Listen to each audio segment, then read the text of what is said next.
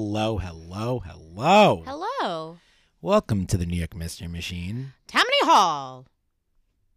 But for ghosts. Ooh, good pause. Thank you. Dramatic. I'm trying out different things, Yeah, as one should. Episode 42. 42, I think. Can't keep going. But for 42. ghosts. But for ghosts. But for ghosts. I'm gonna do a for our final episode Supercut. Supercut in the season 1 finale. Just all of Christina saying, "But for ghosts, but for ghosts, but for ghosts, but for ghosts." But for the ghosts. But for the ghosts. Oh God, I'm gonna do it. Okay. Oh boy. I mean, I don't want to do it. It's something that seems like it's going to take me so much time. And the minute I decide to do it, I've invested. Right. I've now invested my evening Right. in listening to Christina say for ghosts probably 80 times because it's the front and the back Right. of the episode. Oh, that's a good point. Excellent point. Look forward to that and the supercut of you going, "Fucking shut up," when something happens outside. Yeah. I mean, we got to quiet them people down. So many things are happening.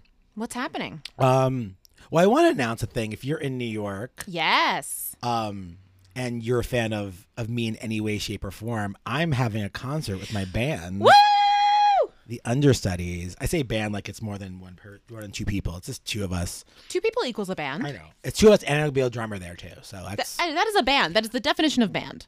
But if you're interested, it is at the.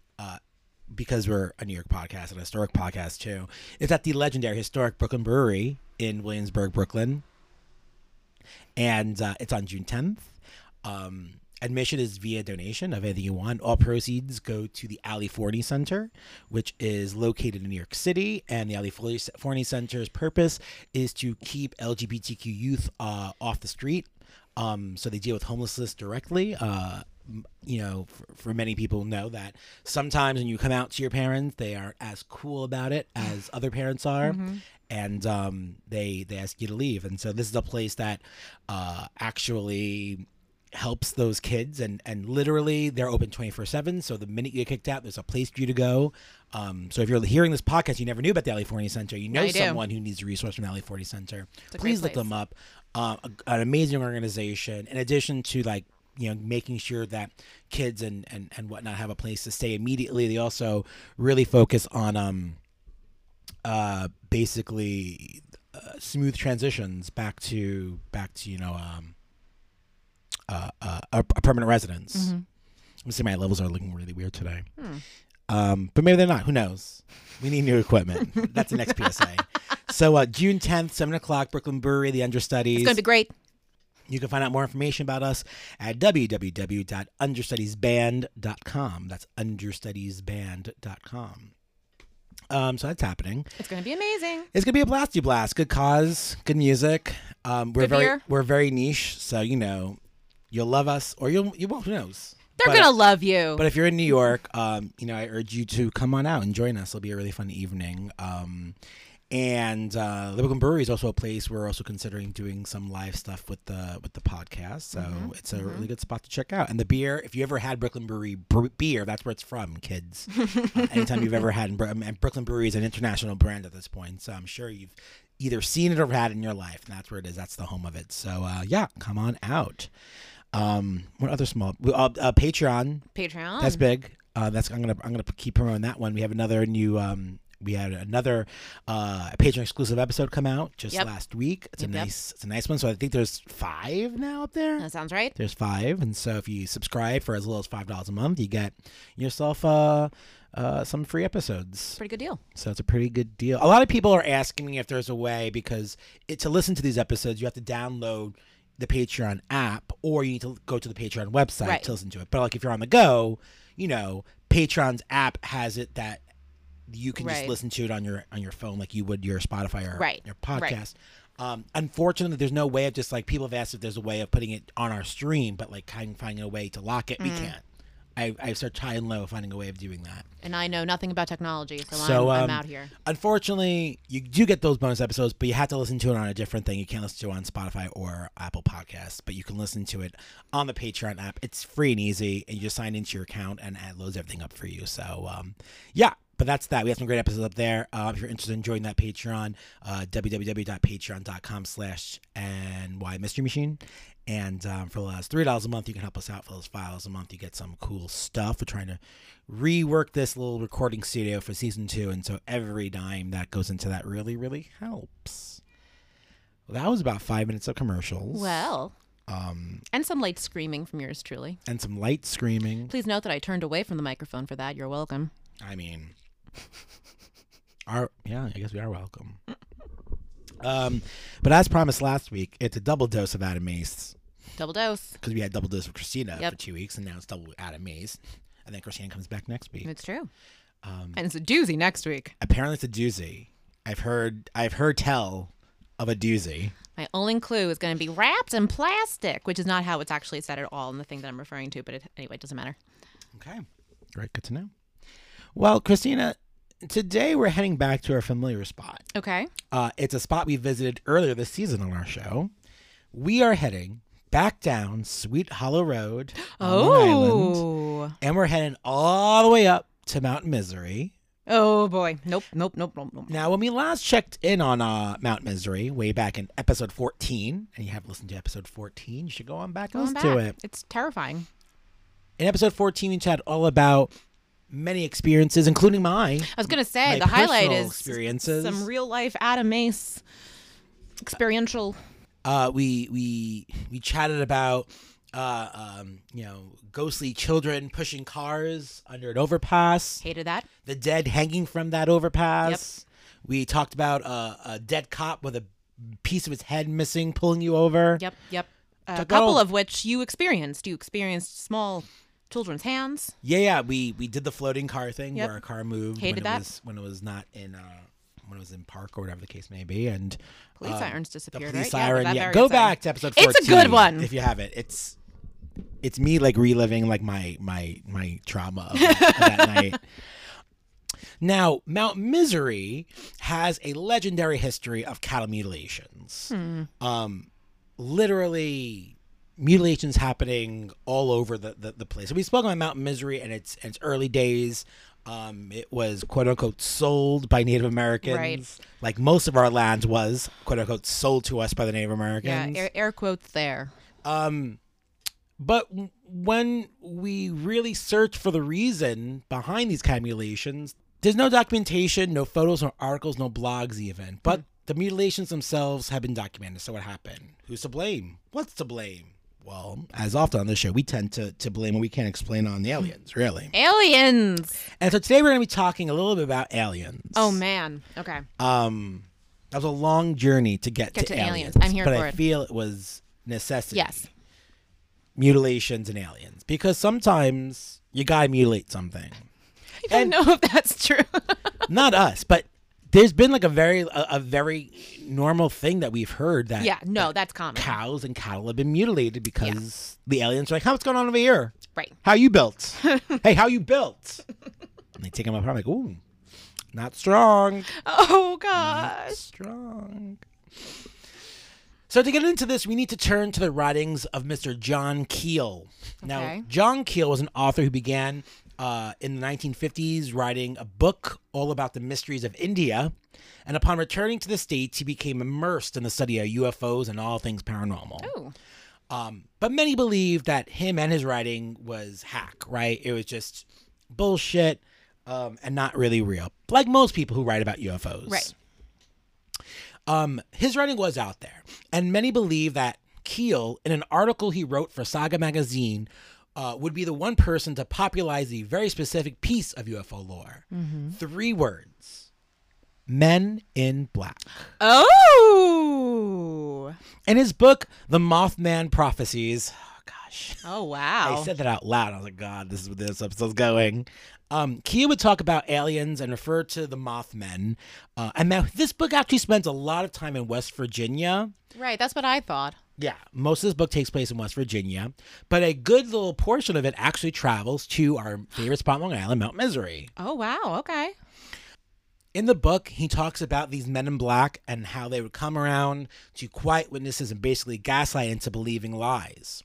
But by 1967, Keel had abandoned the thought that UFOs were extraterrestrials, and instead began forming a new phrase, a new way to understand what these beings were, and thinking that they were more that they were indeed a form of an invisible intelligence that manifests itself in whatever manner the visitee happens to believe in. Oh, this is sounding a little bit like Stryber. Yeah. It's like you're going to picture what you think it looks like. Right. Which is the rumor of why we think aliens all look the same. Right. Like why aliens are either gray or green and big eyes. Right. Because that's what we perceive them as, and now that's the normal colloquialism for it. Right. He came up with the term ultra-terrestrials and pushed forth the idea that they're actually of this world, but an advanced civilization living here among us. In the Mothman prophecies, Keel writes, quote, "An elderly woman who lived alone in a house near the summit of Mount Misery, the highest point on Long Island, had received a visit from this quartet in early April 1967, immediately after a severe rainstorm. Quote, they had high cheekbones and very red faces, like a bad sunburn, she told me. They were very polite, and they said my land belonged to their tribe, and they were going to get it back. What frightened me, though, was their feet. They didn't have a car. They must have walked up that muddy hill, but their shoes were spotlessly clean. There was no trace of mud or water where they walked into my house." Interesting. Feet is also a big thing. Everyone who has an alien encounter starts talking about their feet. Yeah, They're pointy. Remember that whole thing with Linda Cortilla, and they're like, "No, show me your feet. That's how we know you're not an alien." Yeah, I mean, if I ever wrote a book about aliens, it'd just be called Foot Fetish, an alien story. Because literally every time we talk about aliens, it always goes to the feet. Right. Which is such a ain't nothing wrong with foot detail. fetish, folks. No. It's just not what I expected when I started researching aliens. No one did really. It's like, oh, feet. Yeah, I looked at their feet. They're fascinating. Every time we look at a story, you're right. Yeah, everyone talks about feet. Talk about the feet, and that they're just different enough, or they're pointy, or something crazy like that. Well, that same week, another visitor came to Mount Misery, and this was a woman with a striking white hair who claimed to represent a local newspaper. She carried a book, quote, like a big ledger, and asked the witness a number of personal questions about her family and background. When I checked, this is Keel, when I checked with the newspaper, I found they employ no one of that description. This would become an ongoing saga for this woman. Oh, no. And soon, more quote-unquote men in black would visit her, asking her questions. They wondered who she spoke to, how often she spoke to them, if they're coming back more. They had a lot of questions. More about her family. She needs to stop answering the door. Stop answering the door. This kindly old lady is like, oh, hello? Oh, no, not here. Again. Not again. Not again. I don't want none of this. Oh, she's from Tipperary. The local Mount Misery expert for Keel had been Miss J.P. Parrow.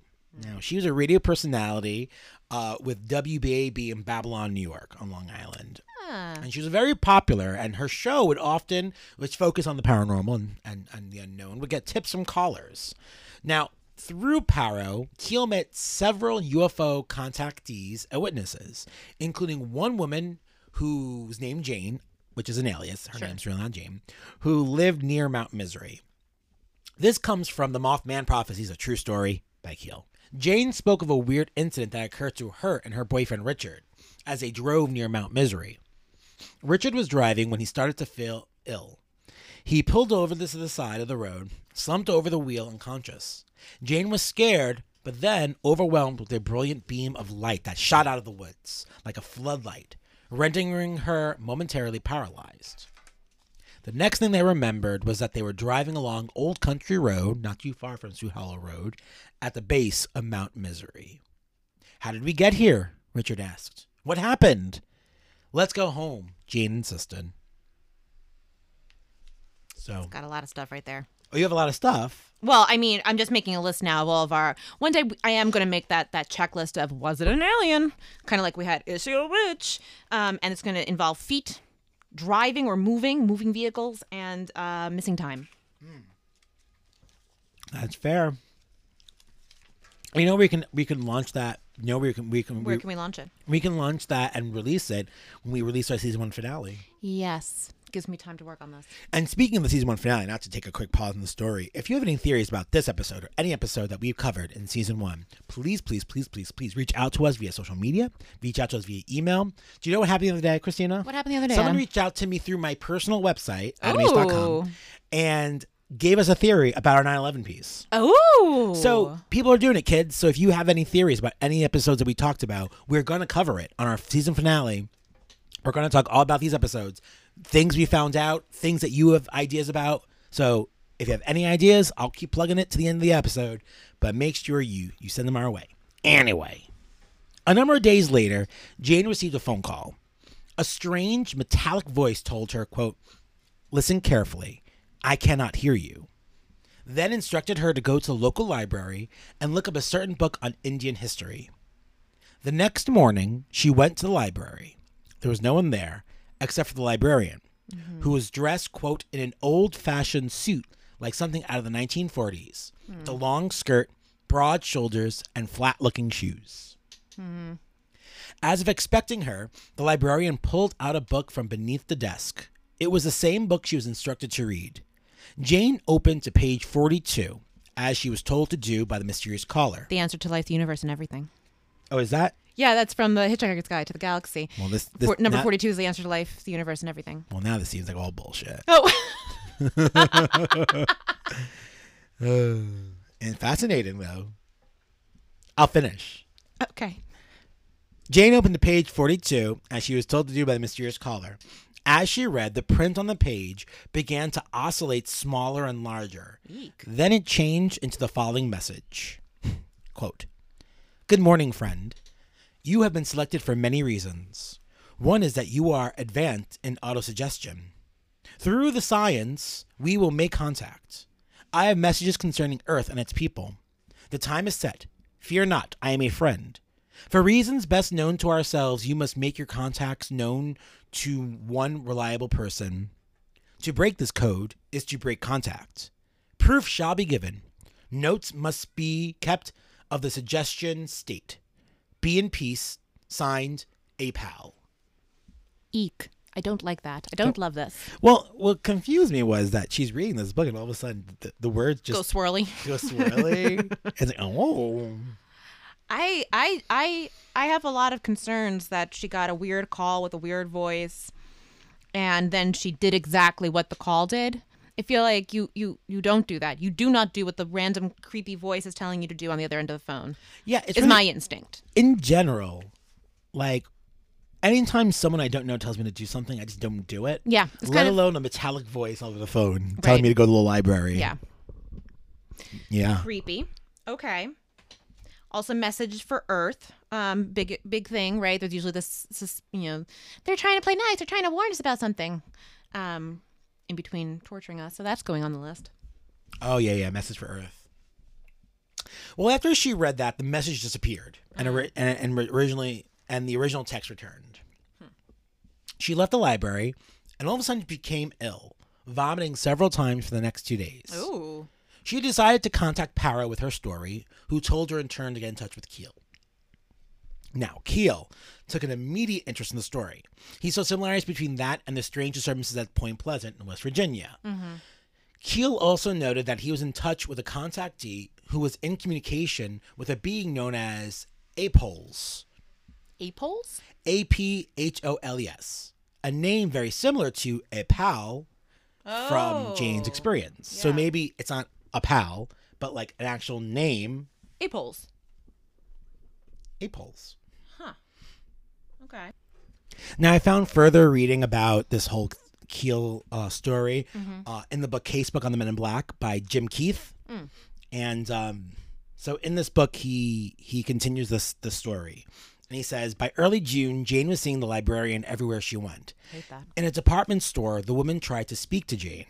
Something seemed to be wrong with her. Quote, it was as if she were dead. She laughed, quote, like an emotionally disturbed person.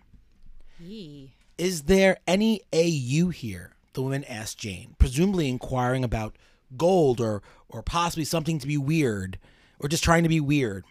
The following morning, Jane got up at dawn to go for a walk. And guess who she found? Oh no, is it the lady? The librarian steps out of an alley and approaches her. Eek. The librarian says, quote, "Peter is coming. Eek. Why are you interested in our mount? Peter is coming very soon." Now, Jane was a non-practicing Catholic, so she took the reference to Peter to be like an end of times reference, right? Like, you know, this is it. Peter's coming. Peter was the first pope, and he's coming.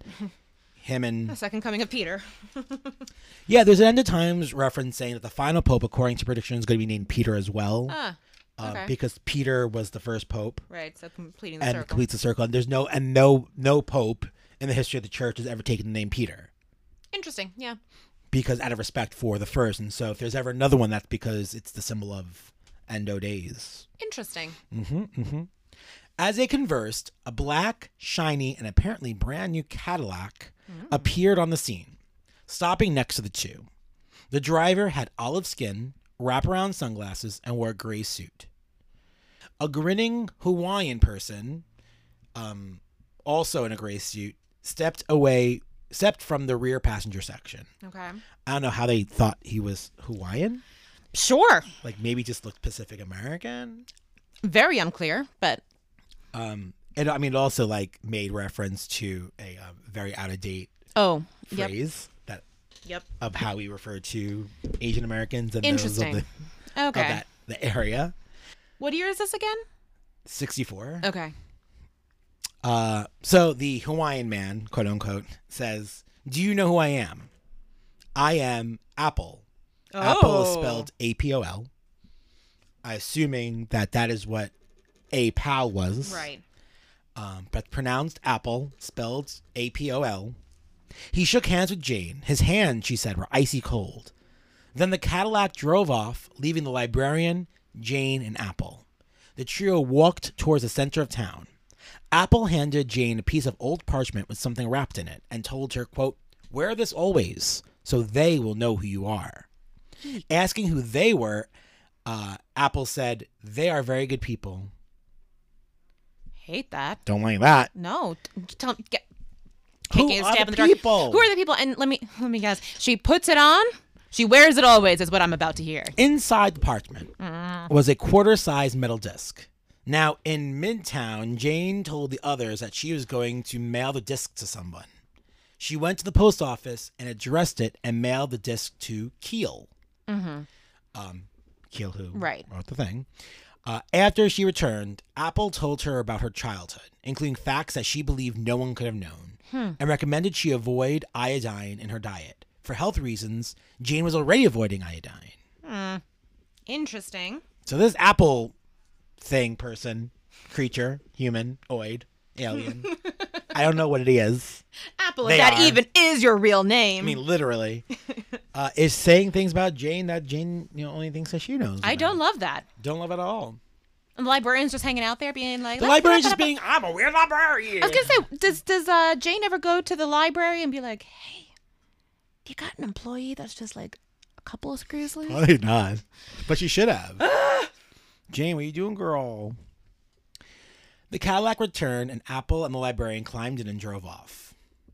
Jane said it was very strange while I was talking to them. I was woozy, like in a daze or something.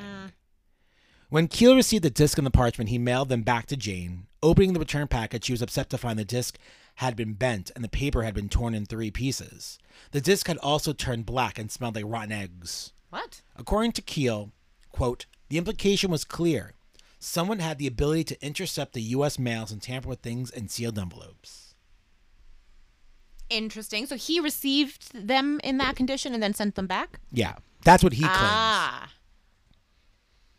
There's no, they don't say when the tamperment happened, but Right. Presumably he received them in that condition. or he's in the back to her, and either and way, in between that transit. some transit happened, and they were it was metalled and black and smelled like rotten eggs, and the parchment was torn in 3. Weird fucking sense. Musty and cheese and also musky. Yeah, I mean that's a real thing. I'm realizing if you did not listen to the Whitley Schreiber episode, me just saying a string of adjectives like that. Musty cheese. Musty cheese. Now later on, Keel would meet up with Jane, and something weird happens. Okay.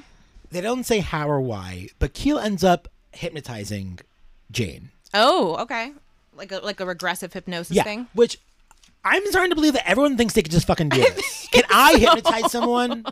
We can regressively hypnotize me on the show. How's that? I don't understand how everyone either gets hypnotized by fucking amateurs.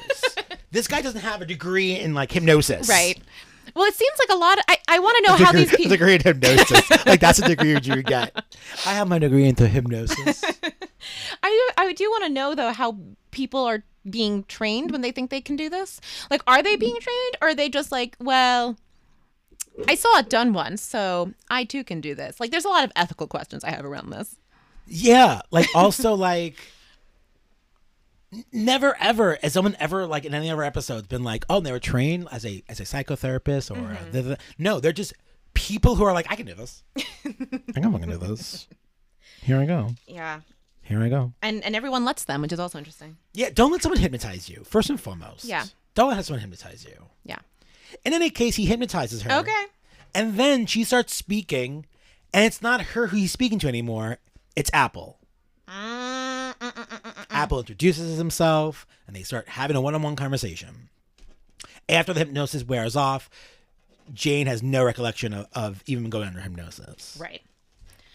Yep, that's also a trope. Seen that come up before. Sorry, I will speak into the mic. Sorry, my notes are on the other side of. That's also definitely a trope because Linda Cortile, remember, she was the Lady of the Sands or whatever, and she spoke.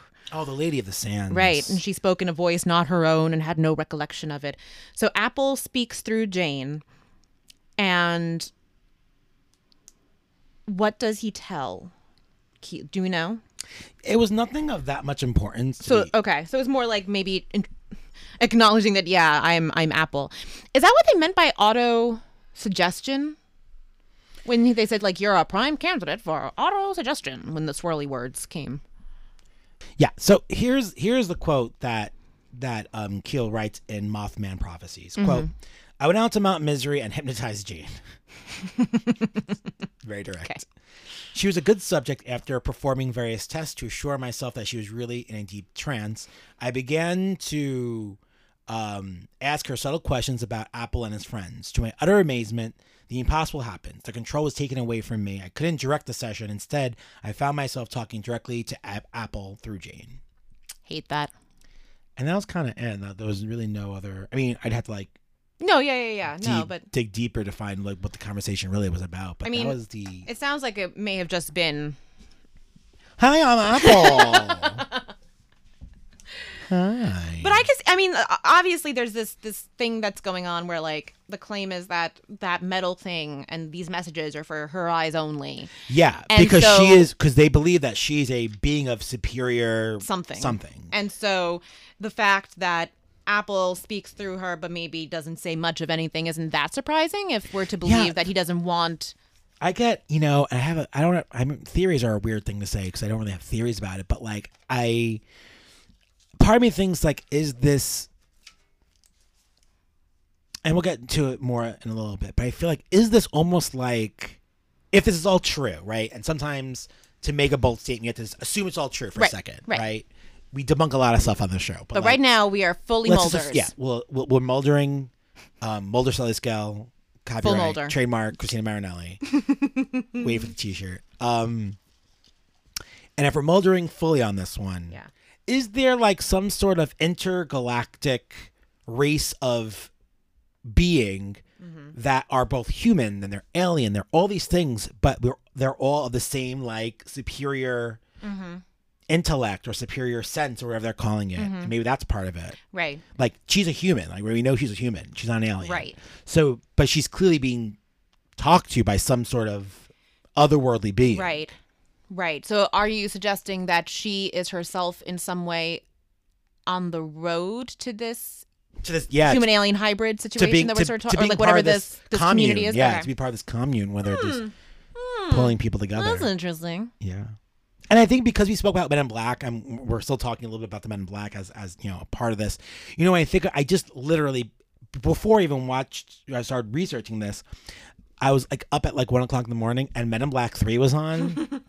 I was just watching it, and I was like, it's fascinating because Men in Black 3, like, everyone is a part of that. It's not just humans. There's also like aliens a part of the Men in Black. Right. So that's also something as well. So I don't know. Interesting. We're going to talk more about this. We're going to try to figure out what's going on to the best of our ability. Thanks for staying with me so far. I know this feels weird and crazy, and it's one of those episodes where it's like, you got to bear with us because I'm reading it as I've researched it. I promise, doing my best. We'll be back after these messages.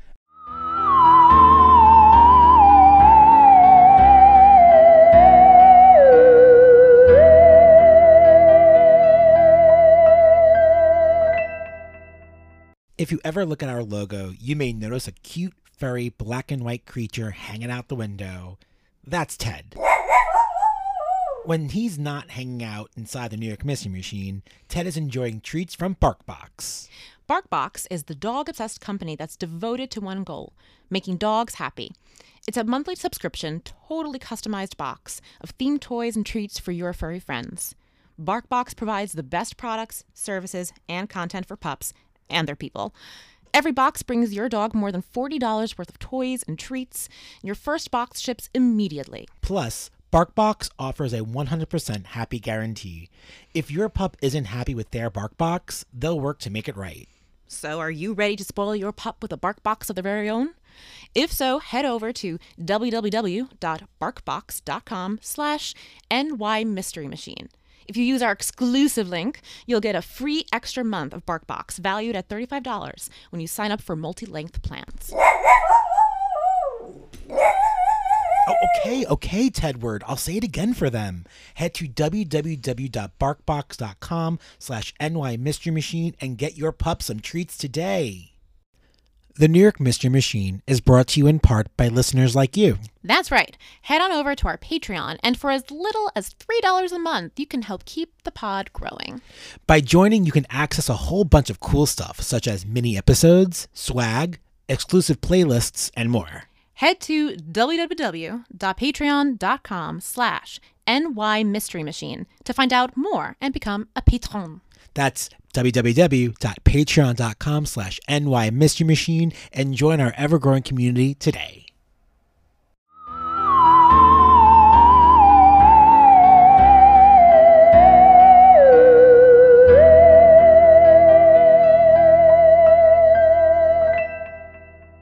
Okay, we are back. My podcast equipment is being so weird. Everything I feel like this is the new narrative of every week. Adam's like, something is wrong with the podcasting equipment, and today just the software is being great. I think what has to happen, I have to update my computer. But I think when I update my computer, I'm very worried that it's too old and it's going to crash. Oh. And I'm also worried that the new iOS system won't accept the program I use, which goes till 2019. So I think I have to find a new. So I think it's going to unleash a whole reign of terror. I have a different theory. What? I think it's Apple trying to communicate with it. Apple. Also during the break, I turned to Christina. I was like, "This makes sense, right?" And she goes, "Yes. I mean, it's weird as fuck. It's aliens, but so yeah. I mean, like, it's as much sense as alien stories can make. It makes Scans, yeah. So, anywho, when we last left off, Apple is talking to James, talking to Keel. It's a whole to do.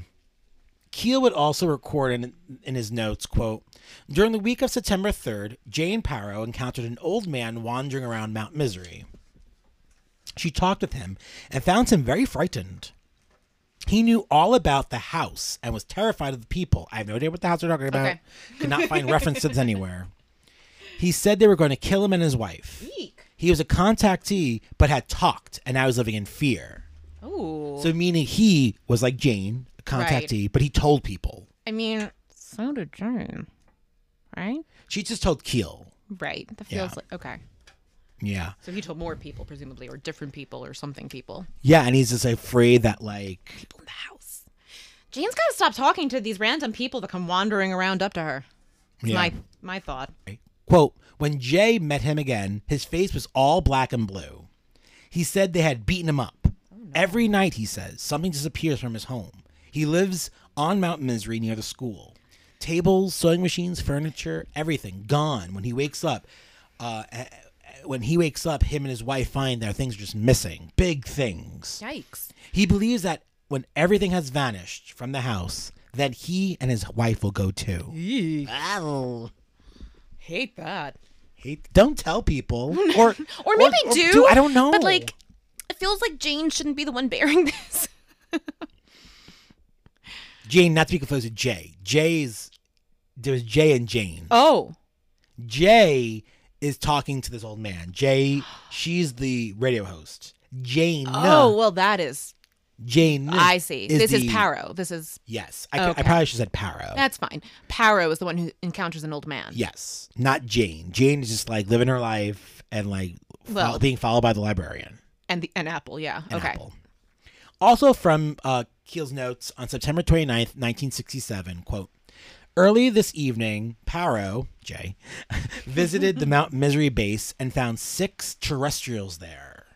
At one point, one of the communication devices suddenly went on and a voice delivered a message to Apple and the others. The aliens became upset over this message and told Jay that it meant the Mothman was coming to Long Island soon. I have an unhappy feeling that some new trouble is brewing out there. He called them terrestrials? Terrestrials. Because they're of this world, according to his theory. Okay. Extraterrestrial means they're out of the world, but he's like, nope. No, they are of this world. They're just weird. And Mothman is coming, and the aliens are upset about this. Yeah. It's interesting. So the aliens have an enemy known as Mothman. Is that what the Mothman situation is? I don't know enough about Mothman. Me neither. Okay, we're going to have to do this. It's not New York. Damn. It's West Virginia. And yet they're worried. Why? Okay, we're going to follow up on Mothman at some point. When we go on tour. When we go on tour. And that's basically a nutshell about Keel and Jane and all this weird shit happening there. That's crazy. There's more stuff in the book, but a lot of it's kind of repetitive and of the same world stuff. But, you know, this isn't something that's gone away. There's still alien sightings and UFO sightings all about Long Island, especially down by Mount Misery. Emily Binder, a 64-year-old woman, reported that she saw a triangular UFO with a bright light on each tip moving towards Mount Misery in 2017. Oh. And triangular with the tip, like that feels that's like a shape. That's a shape that we know of. Yep. Right? We've covered There's boomerangs, there's triangles. Yeah, Miss Binder went on to say that, quote, I sat in my car at the stop sign and just watched the UFO. Binder, who is a retired insurance customer service representative, admits feeling uneasy whenever she's near Mount Misery because, like a lot of people, she believes the woods are haunted. They are. Yeah. Then I followed it as best I could, but it moved off Mount Misery and it was gone. Binder describes the craft she saw for at least 30 seconds as having, quote, no exhaust signature nor wings, and it was silent. Yep. It's the silent bit is very interesting and a recurring theme in these encounters. Sorry, writing that down. Yeah, that's definitely one of the recurring things, that they're silent. They move in such a way as to be, what we would consider unnatural or against the laws of physics itself. Sure. According to Cheryl Costa, who co-wrote UFO Sightings Desk Reference, United States of America, 2001 to 2015, with her wife, Linda Miller Costa, Suffolk County led New York State in the number of UFO sightings during the period of 2001 to 2015, with a total of 554 sightings. Wow. Nassau County ranked 4 in the state, with a total of 276 reported sightings. That's too close to home for me. I don't care for this. Yeah. Costa said, quote, an area with a larger population tends to have more sightings than less populated areas. Makes sense. That's usually how it works. Makes sense. You need, if an alien falls in the wood, no one's there to see him. Does he? No, you don't get. No, I was waiting for you to finish the shtick. No, you were looking at me and I was like, oh no, this isn't making sense. So I it just makes, trailed up. it makes sense. I'm just looking at you do it. That was it. That was all I got for the shtick. I think people would like us live. I think they can see the face I make. And they're like, yes. oh, I see it now. There's a lot of facial expression that see goes it now. in subtext here. Last year's United States Department of Defense released 3 videos of Navy FA-18 Super Hornet pursuing UFOs in 2015, which may have been the most alarming period of sightings.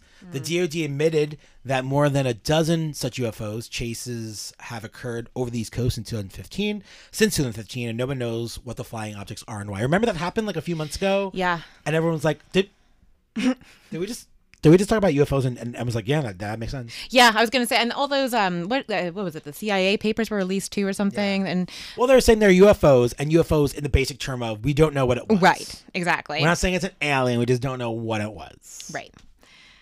But still, they're maybe not completely claiming it's a weather balloon. LOL. Yeah, I think there's like, there's movement in that, right? Because like it used to always be, weather balloon or test subject or test site or this and that. Now, like, you just don't know. And that's okay. What I kind of think about now is also like if they always said, if you're going with a Mulder-esque theory here, weather balloon was less frightening than it's an alien, right? So we're going to call it a weather balloon. Yeah. Public won't react badly to that. And now they're like, yeah, totally don't know what the fuck that was. Yeah. Kind of worrisome for what the next step up is. What is worse than alien? And they're willing to be like, yeah, nope, got nothing. Nope, we definitely don't know what this is. Nope. And really it's fill in the blank. Like, so what is worse than aliens come to torture us? Oh, I don't know. Right. What is worse than an alien? I don't know. I don't know. You tell us, folks. What's worse than an alien come to torture us? Now, this whole UFO Men in Black thing was uncommon and actually had more relevance in pop culture than we even think. Now, we're not talking about Men in Black of the Will Smith, Tommy Lee Jones fame. Right. Which I think is a wonderful movie. It's a delight. MIB1 is great. MIB2 is a little wonk. I don't think I saw 2 or 3. 3 is interesting. 1 is the best one. Through leaps and bounds. Anyway. Blue Oyster Cult guitarist. What?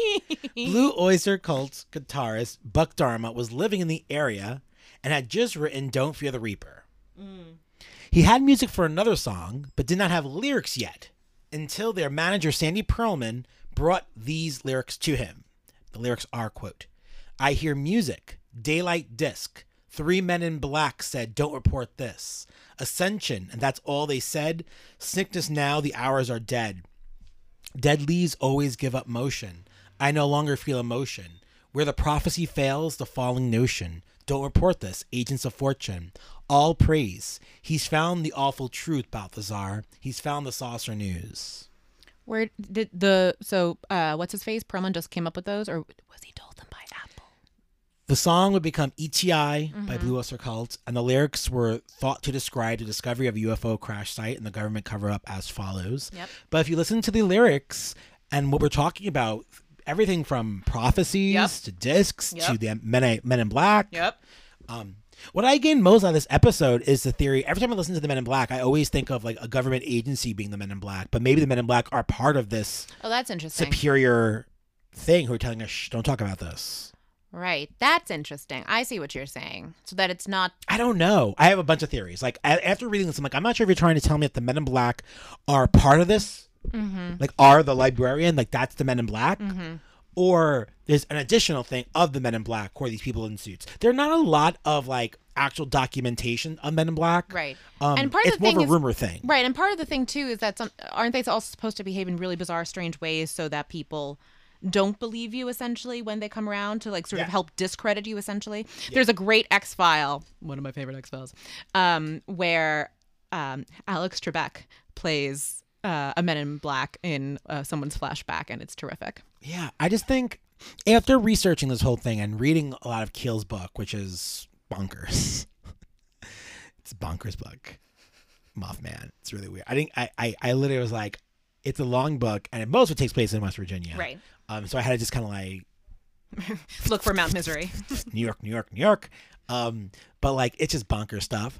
And but when I read it, I'm like, I think these are the Men in Black.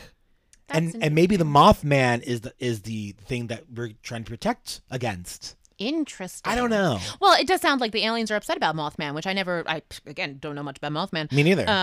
Now I want to know about Mothman. Me too. Because what if, if Mothman is the thing the aliens are afraid of? Like, I'm just interested in this intergalactic war that Mothman and the aliens are. Yeah, and it's like almost like this organization that kind of recruiting people of all worlds. Like Jane is being recruited, and that old man was recruited, and he like betrayed the system, and so now he's like in deep shit. Right. Sounds a little bit like the aliens are fascists, but here we are.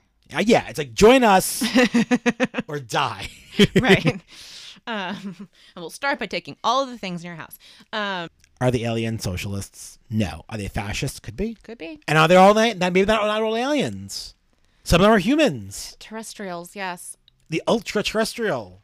I mean, Whitley Schreiber goes on and on and on and on and on and on about what if these aliens, these beings are, the old gods, like the manifestation. Oh, the old gods. Right, like this manifestation of supernatural power that, previously interpreted as Ishtar or, whatever deity of a local pantheon. And now we are, in a more enlightenment-driven society and a more atheistic age. Now we're like, well, it's got to be aliens. There's an awesome book I actually recommend to a lot of people. It's called Humankind by Rutger Bregman. I've been recommending this book left and right. I'm not sure if I talked about it on the show yet. I think you mentioned it I once. may have. But in the show, in the book rather, he talks about the fact that before enlightenment happened, people like needed gods to kind of like sort through the world's big questions and to give them kind of like, some sort of understanding of everything. And now that we're post-enlightenment, and we have communities and we have resources, there's really no use for God or religion as what it used to be. Right. It serves a different purpose, perhaps. Yeah, it serves a different purpose. Like if it does serve a purpose, it's not its original intent. Interesting. And so that's an interesting thing as well. I want to live in a world where it's all correct. I know it's not, but I want to live in a world where like all the religion's correct. Oh, I mean, well, this is a different podcast, but Little Ecumenical over here, and I think the answer is yes. Yeah, they are. Everything's right. Like everything from Zeus to Vishnu to Jesus to Muhammad to Allah. It's all there. It's all correct. It's all correct. That's a really cool thing. Yeah. So terrestrials. Terrestrials, ultra terrestrials. But so that's that. That's a little. That's crazy. That's a little about the Man in Black, Galaxy Defenders. I can't play it legally, but I can sing. But you can sing. But you know what I found out about? I found out recently on another podcast that you can play 30 seconds of a song if in those 30 seconds you are examining the song. Interesting. Like you're allowed to play it, but you have to talk specifically about the song. Right. And then it's legal because it's education purposes. Right. Exactly. I see. Is that why we've been able to play some X-Files clips? Or because those were just very short? Those are those so are short. Extremely short. Okay. And they're like literally like a second. But like an actual song, you can only play like 30 seconds of it, and you have to talk about the song. I mean, we could absolutely make that happen. This song is about Will Smith and his journey under the Men in Black. Anyway. Do you want to hear my list of things that are going on Was It an Alien? Let's hear it. Feet, weird feet, pointy feet, or overly clean feet. Something's wrong with the feet. Moving vehicles, such as if you are driving or if you are in a train. Missing time. Some sort of message being communicated to you for the Earth, that you are somehow this vehicle for a larger broadcast. What did I write on this? Interesting. Oh, yeah. So some sort of message often through an appliance. So here we had this weird voice coming through a phone who couldn't hear her but could talk to her. And then also Stryber recalled, I don't remember if I mentioned this in the episode, but he and his wife were once sitting there and the radio began talking to them, about like something, and it could hear their conversation and kind of respond, which was creepy. You mentioned at one point AU and iodine and the possibility of all these minerals. That's something that does come up in Linda Cortile, especially with all that glittery sands business. Scent, musky cheese. The voice in no one knows this, but my handwriting is the worst and I can't even read it right now. But I think what I wrote is the voice being projected through someone else. That happened to Linda Cortile. That seems to have happened here with Apple. weird animals / out of place animals / mutilated animals. And UFOs in the shape of triangles or boomerangs that move in fucking weird ways. Well, there you have it. So here we go. We checked off a lot of those today. How did I do? Because this is my first alien. Well done, Adam. And you are our resident alien speaker, talker about her. Well done. And so I was very worried coming into this podcast talking about something out of my realm. No I think pun you did intended. good. Oh, nicely done, Adam. Nicely done. All right. Well, we're back next week. Almost getting through season 1. And like I said in the middle of this episode randomly, but I'll say it again. If you have any theories about any of our episodes, Send it our way. Send it our way. Send them our way. You can do it either via, you can either leave us a review and in the review, give us your theory. And while you're reviewing us, give us 5 stars because that's just a nice thing to do. You can send it to our email, nymysterymachine@gmail.com. Yep. If you want to send it on my website, like that guy did send it on my website, that's fine. I'll take it. Yeah. You can also reach out on social media at NY Mystery Machine on Instagram and Facebook, at NY Mysteries on the Twitter. And those are all the ways to Those are contact all the places. us. That's a lot of places. Like, follow, subscribe, all that jazz. Yeah. But get in touch with us. We're gonna talk all about these. And if you don't want like your name or something to be revealed on the show, we won't do that. If you like, hey, this person, Jane Doe from Hackensack says this. So, but reach out. We already got a few of them. We have stuff from dating back our first episode. We have theories. I love that. So we're gonna go through all of that on our season finale. We're so excited. We're getting there. So I think that's all I got today. So I've been Adam Mace. I've been Christina Marinelli. And guys, thanks for taking a ride on the New York Mystery Machine. Tammany Hall, but for ghosts. Making the cut.